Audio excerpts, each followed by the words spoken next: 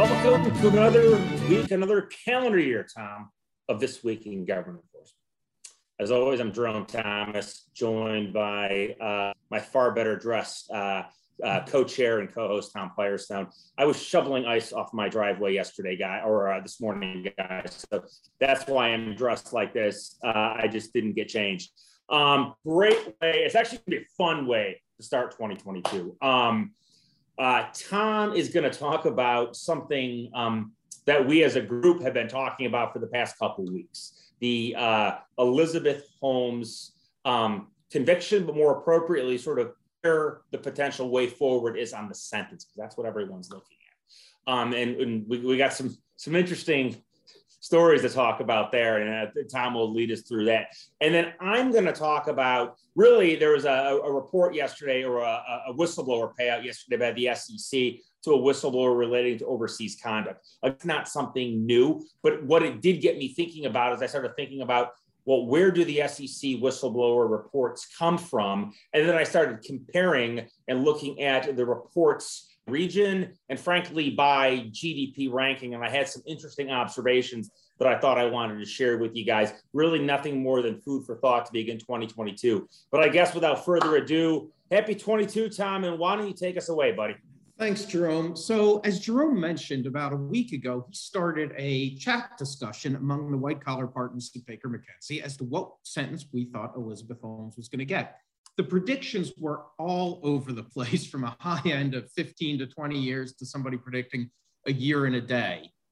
Doesn't mean that our partners are not informed on this subject and don't know how to calculate sentences. What this shows is just how much discretion federal judges have in a situation like this, despite the fact that for over 30 years now, we've been living with the federal sentencing guidelines, which were supposed to create uniformity down to mathematical certitude in sentencing in order to reduce sentencing disparities. 30 some years later, we're exactly where we were. Sentences are unpredictable. And let's look at how that could play out in the Elizabeth Holmes case.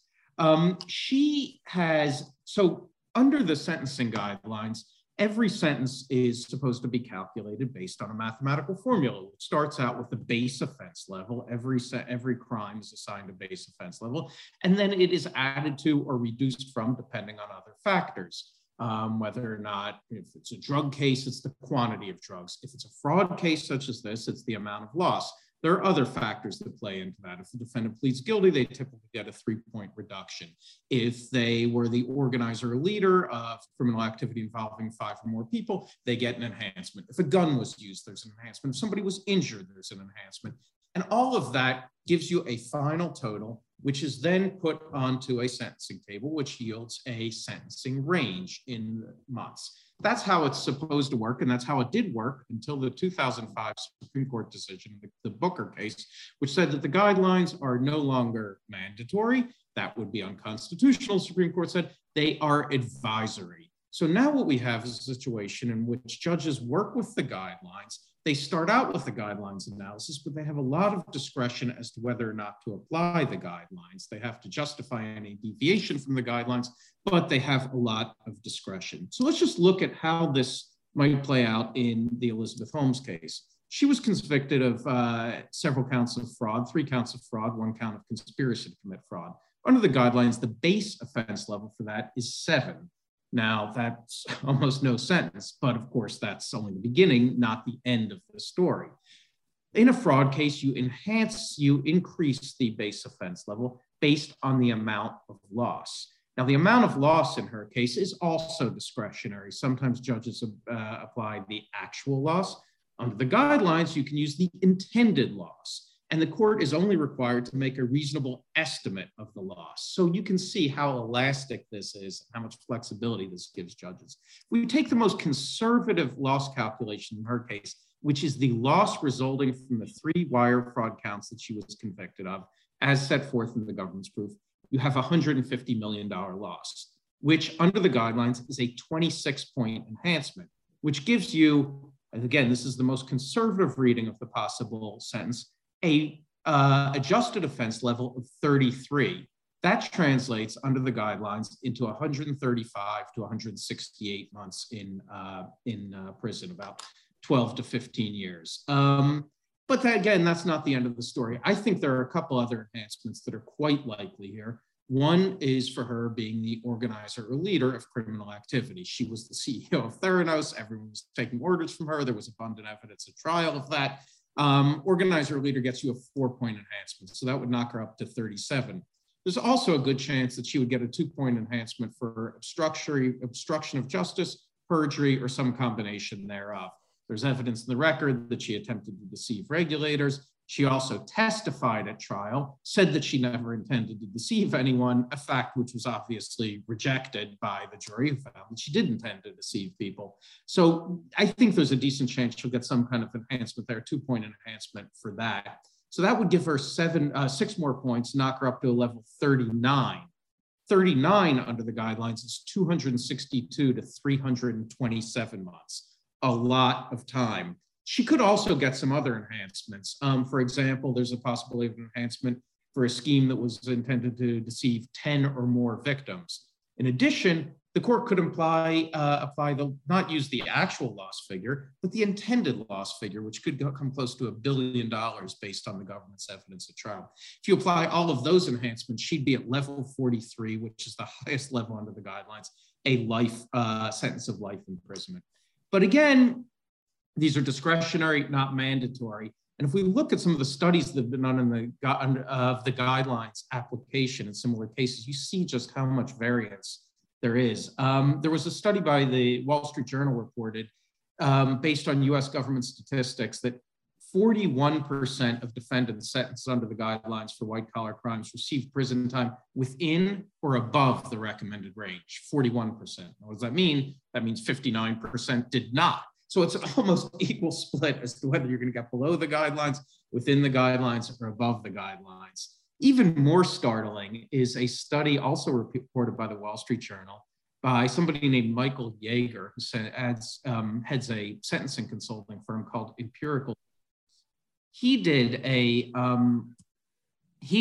study which under his calculation, Holmes would get level 43 life imprisonment. He did a study of 102 cases involving white-collar defendants at level 43. And what he found is astonishing. Of the ones that he studied, 13% of those white-collar defendants convicted at level 43 got life imprisonment. 13%. 15%, i.e. 2% more, got sentences of 5 years or less. And there were even 2 who got 1 year. So the chances of getting life imprisonment or less than 5 years, if you are a level 43 white-collar defendant, are basically equal. So it shows you just how much flexibility there is here and how much range there is. And that explains why, Jerome, when you and I were weighing in with this with all of our partners, we came out with such disparate predictions. I think she's going to come in below. I think she'll come in under 10 years. I would predict 7 or 8 years. And I think that she's going to make some motions for a downward departure here. I think she's got 2 arguments that she's going to really, she'll argue on a lot of grounds, but I think she's going to argue coercion.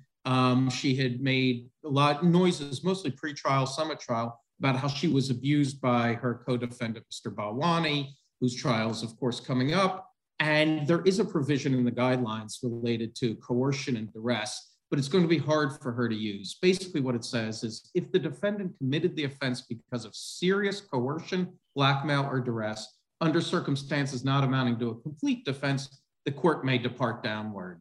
Then it also says ordinarily coercion will be sufficiently serious to warrant departure only when it involves a threat of physical injury, substantial damage to property, or similar injury resulting from the unlawful action of a third party or from a natural emergency. So I think that's one argument she's going to make, but the way the guidelines are written, it's going to be hard for her to make that unless she can show that she was forced to do this. This is sort of the Patty Hearst case, not that it worked for her, but there's a video of her in the bank with somebody from the Symbionese Liberation Army pointing a gun at her while she was robbing the bank. That's the kind of thing. If you don't commit this crime, you may be shot. So I think she'll make that argument. I think it's going to be a hard argument to make. She'll also undoubtedly make the argument that she has a newborn child born shortly before the trial started.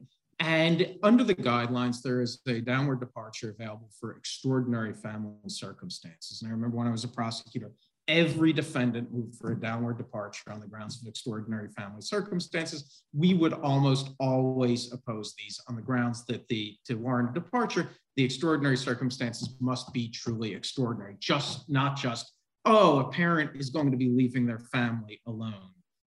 It's typically, these arguments are typically unsuccessful unless you can show a unique function in caregiving that the defendant provides, and the other family member would be deprived of were the defendant to be incarcerated for a long period of time. Again, though, the court doesn't have to find that standard now that the guidelines are advisory only. The court will, however, be informed by the case law and precedent under this.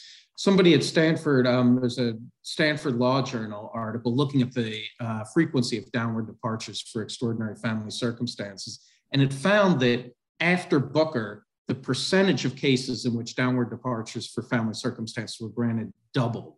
It's still very small, but it's now much more likely that somebody could get a departure on those grounds. So bottom line is there's going to be a lot of litigation around this. She, of course, is going to appeal the sentence. All of this is based on the assumption that she loses the appeal and does come up for sentencing. But there's a lot of room for the court to play with, and there's a lot that the defense lawyers are going to work with. I would anticipate they will have expert testimony on the intimate partner abuse syndrome, on the effects of a child and having their mother, a newborn child, having their mother incarcerated for a lengthy period of time. Of course, after the addition to the guidelines analysis, the court has to apply the so-called 3553 factors. These, however, of course, quite vague. They are the nature and circumstances of the offense, the history and characteristics of the defendant, the need for the sentence imposed, the sentences available, the sentencing range established under the guidelines, any pertinent policy statements, the need to avoid unwarranted sentencing disparities among similarly situated defendants, and the need to provide restitution to any victims of the offense. I imagine under that, the defense lawyers will argue, look, her whole ability to commit the goal of sentencing is to incapacitate the defendant, to prevent them from committing similar crimes. Her whole ability to commit these crimes was a function of her role at Theranos. Theranos has now it doesn't exist anymore. She's not going to go back and be CEO of any other startup in Silicon Valley. She does not present a threat to society if she is incarcerated. Therefore, Your Honor, give her the bare minimum sentence that is needed in order to accomplish these sentencing aims. So my prediction is somewhere around 7 to 8 months, but we will have to see. But the bottom line, the moral of the story is that you can't make something that is not mathematical, something that is inherently subjective and has a huge human factor into something that can be calculated with mathematical certainty. Sentencing is not physics. Every case has a subjective factor, a human element. Courts can, must, should incorporate all of that into their sentencing analysis. So what I take away from this is that the guidelines were maybe a good idea to try to provide general guidance, but you cannot rely on them because these things are always going to be case specific and subjective. But that's my prediction. Jerome, I know you had a higher prediction. We'll have to see how it Yeah, I'll give my prediction. I originally started with 15, and after getting browbeaten by all of my more esteemed colleagues, I came down to 12. I'm not a former federal prosecutor, but I do have experience in this area. And I sort of look at the range. I always use in these cases the Skilling sentence. And I realized Skilling was convicted of more counts originally than Elizabeth Holmes was. And I realized there were different charges, but Skilling's sentence was 24. Obviously, it was calculated under the sentencing guidelines using many of the same criteria that the judge will use in this case here. There's some that the judge will use here that didn't use in Skilling, probably. But on the side, I just go through from my experience, remembering watching a guy who ran a Ponzi scheme or an offering fraud, I should call it, when I was at the SEC. get 7 years for roughly a $4 million, offering fraud, right? There are other things at issue that. So if I sort of bookend it, if someone's getting, 7 years for a, roughly $4 million Ponzi scheme, and Jeff Skilling's getting 24 years on, again, more charges and different type of conduct. Sort of, I put it in the middle. I originally was at 15, nudged it down to 12. I wouldn't be surprised if the judge comes in on the higher end, but also based on some of the feedback I'm getting from some of our partners who live and work in that space out in Northern California, it wouldn't surprise me if the sentence came in far under that and I end up losing the friendly wager that we bet. So we'll see. Anyway, it's one of the fun things about doing what we do is we get to have intelligent, enlightened discussions with people who are incredibly smart, oftentimes much smarter than you, and you can come to reasonable disagreements on very serious questions, and frankly, questions no one has answers to. They tell you have answers to right now, they're lying to you. No one knows until the judge finally rules. That is exactly right. And on that, this will be precedent setting for white collar cases going forward because it's just got so much attention. The judge is going to have to make some really tough decisions, and I think that this will set precedent for white collar sentences in the future. Absolutely. So we'll keep you guys posted on that. So let me take us home. So want to talk about whistleblower issues. So yesterday on January 10th, the SEC announced two separate awards of two separate awards to three whistleblowers totaling $4 million, who provided information that assisted in the resolution in two covered actions. I want to talk about the first one. So the first order, the SEC gave an award of about $2.6 million to a single whistleblower. This whistleblower, who first reported internally before then reporting to the committee, according to the SEC, provided significant new information during an existing investigation. So the SEC apparently was already investigating this, but this whistleblower provided new information in an existing investigation that alerted the SEC to a misconduct occurring overseas. It's the overseas part that caught me, right? Given obviously what we, our firm and our practice group does for a living. Oftentimes we spend a lot of time working on investigations in front of US regulators, but that involve overseas conduct or overseas evidence. The SEC said that the evidence of the overseas conduct would have been difficult to detect in the absence of the whistleblower's information. No information was given as to the percentage of what the award related to the financial remedies. Remember, it can be between 10 to 30% of monetary recoveries in any covered action. The SEC has been very close to the vest on its calculation here, as it normally is. The SEC gave its rationale for the award. It said, as I had mentioned, initially, the whistleblower reported his or her concerns internally before going to the commission. And that going to the commission, that information significantly contributed to an existing investigation. I think that's something important to remember for folks out there in not only law firms, but in-house. This is a message that folks whistleblowers can go to the staff during the pendency of an investigation and give new information that aids in enhancing that investigation that's currently ongoing. The whistleblower didn't have to give information that launched the investigation. As long as that information substantially assists the SEC in investigating and ultimately resolving the matter, that person will be subject to receiving a whistleblower. Importantly, the claimant revealed conduct of which the SEC staff were not aware. The whistleblower provided the SEC staff with information that helped it develop, quote, an efficient investigative plan to discover the full extent of the wrongdoing. Again, substantially aiding the SEC's investigation is one of the elements that the SEC looks at here. Finally, that the information assistance was particularly significant in that it helped the SEC staff obtain evidence of wrongdoing that was occurring abroad, which would have been difficult to acquire in the absence of the whistleblower's information and cooperation. So again, SEC very much saying, look, you can give us information in the midst of an investigation that's already going on. Give us new information that substantially assists our investigation, particularly new information that we didn't know about. You're going to be eligible for an award. They're also obviously continuing to announce and market that they are on the lookout for whistleblowers who give information relating to overseas conduct. Again, none of that is new information, but it's, again, always stuff to be mindful of. The SEC, again, trumpeted its whistleblower program, noting that since its inception in 2012, it's paid out $1.2 billion in whistleblower rewards to 241 individuals. And so, we talked about this. But what caught my attention was this announcement relating to overseas conduct and how it dovetailed with something I was looking at late last week, which was in preparing for an industry meeting regarding anti-corruption and compliance risks in a particular region of the world.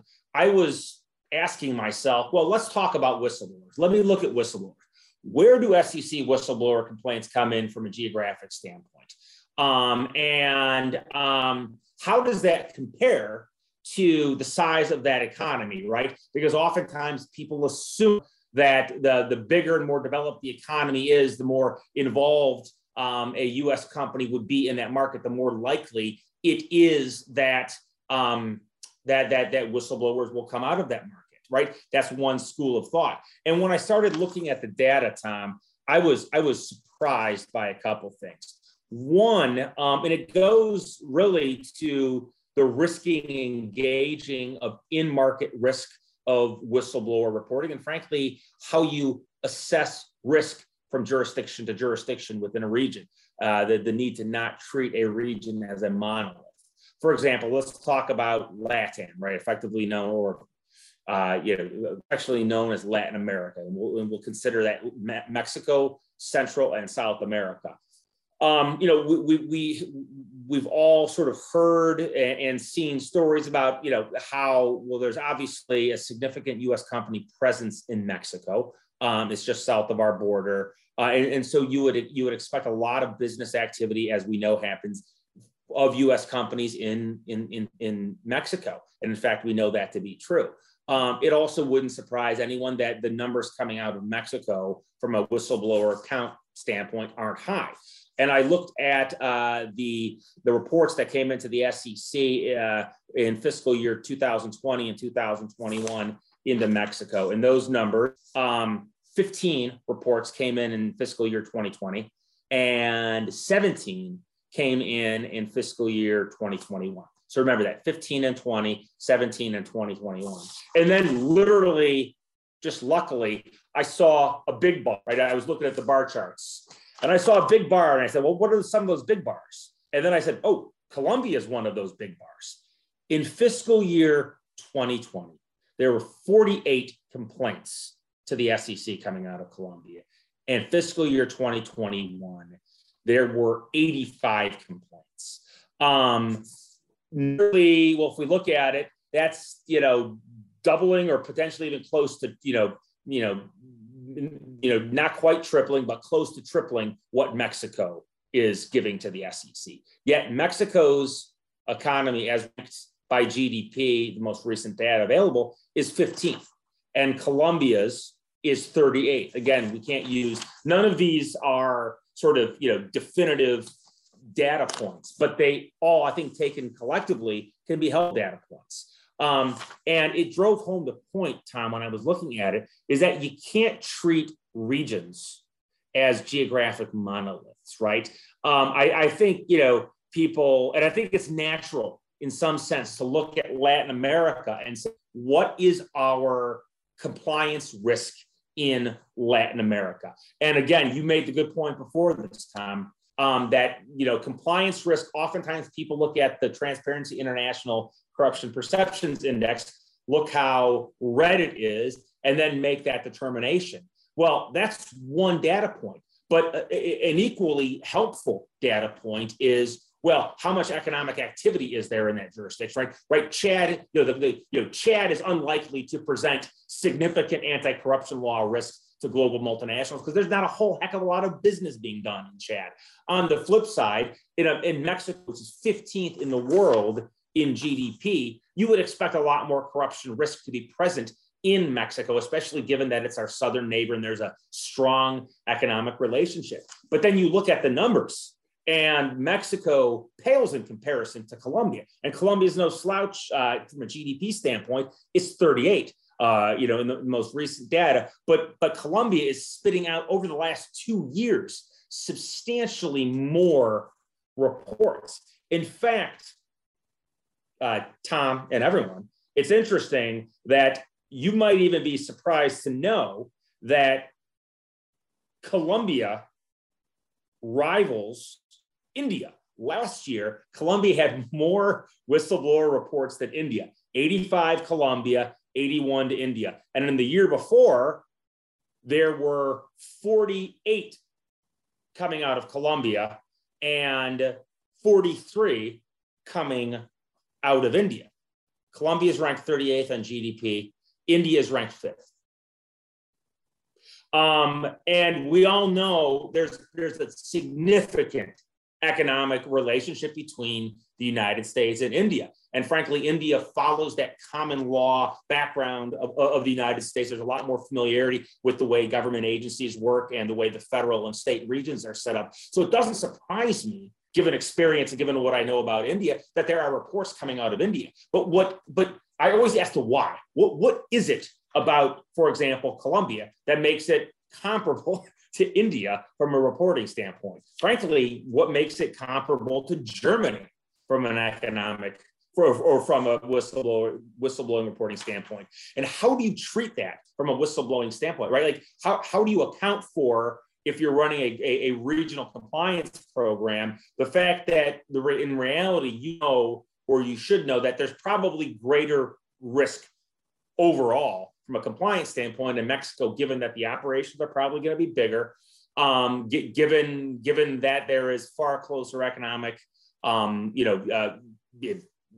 relationships between the two countries, and given that a lot of the Latin American operations for U.S. multinationals are run out of Mexico. But nothing's coming out of Mexico relative to Colombia, relative to India. So again, it struck me that, and even I sometimes fall prey to this, Tom, right? I look at regions as kind of a monolith. I say, well, we know Brazil is active, and Brazil, for example, there were 32 complaints in last fiscal year, 2021, and 23 in 2020. Again, closer to Mexico, but still far more. But still, Colombia it's lapping these countries, and they're all in the same region, and they're all a part of what I would think the same regional compliance assessment that companies would need to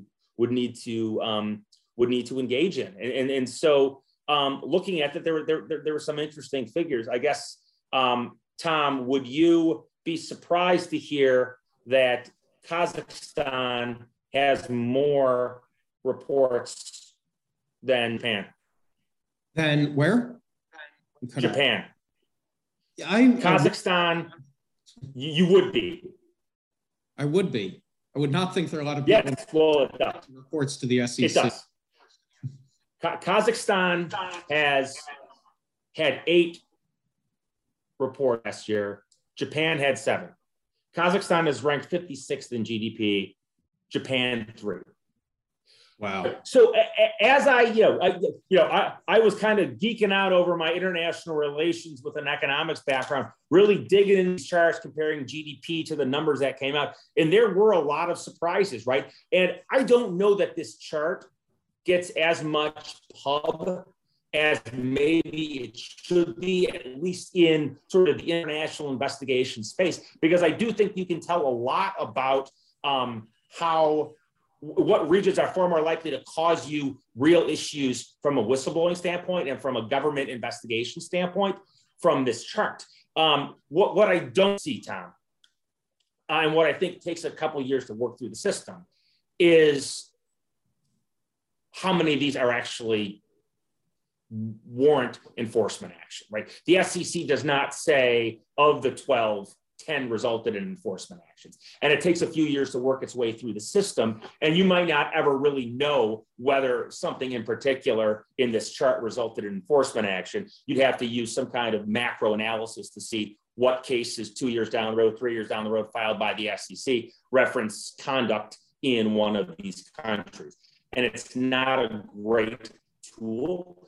You could layer on top a whistleblower report that references conduct overseas, but the SEC likely is not going to reference a particular jurisdiction. So there's a lot of data that's missing here, but there's a lot of information, I think, if you want to dig in here, that I think can help inform a more detailed and a smarter risk assessment for where you think and where you need to pay attention from a resource standpoint, and where you can maybe even say, look, we do have a whistleblower reporting system. And what I'd be interested to know is whether companies, their internal reporting systems, match the statistics we see here. Right. Do they get 3 times as many or whatever? Do they get as many or more reports from Colombia as they do from Mexico? That's stuff that, we don't run whistleblower systems for companies. We don't know, but I would be interested to know how companies' internal systems match up with the statistics on page 38 of the 2021 fiscal year whistleblower report. So again, more questions than answers, but I did want to take some time to talk about that. Yeah, no, it's a fascinating subject, Jerome. And I mean, your point about regions not being monolithic is extremely important when you talk about Latin America. I work in Eastern Europe a lot. Eastern Europe technically includes Belarus as well as Estonia, 2 radically different environments from a corruption perspective, from a risk perspective. So I think it is important to look at these on a country by country basis. And the other thing is when we look at the risk that a country presents, we obviously start with the TI index, but the frequency of whistleblower reports from those countries is also important, because what gets you in trouble is not just misconduct, but misconduct plus a report. So that I think is important to keep in mind. And then also I think it's important to keep in mind the political relations between the US and the law enforcement in local countries, because some countries will not cooperate with DOJ or send them information, some will. That's all a function of the political relationship. So when we look at country risk assessments, we've got to, I think, we start with TI, but incorporate these other factors along the lines of what you're talking about. So a fascinating study, and something well worth keeping in mind when we advise. Yeah. I'm literally, as you're talking, I'm listening and I'm staring at this, and I'm going to discern more. I feel like I'm back in college writing a term paper. It's fascinating stuff, and just again, take from this what you will. Again, take from both of the discussions we led today what you will, but we thought it'd be sort of interesting to share with you guys sort of the stuff that Tom and I and our partners talk about in the manner that we talk about it off camera. I mean, these are real conversations that we and our partners have. And, if you have any questions, follow up on either of these points, we'd love to talk to you guys about it. So keep the questions coming, keep the comments, keep the viewerships coming. So I guess with that, Tom, nicely done. All right. Thank you. All right, everyone, take care. Gathering crowds, take us home.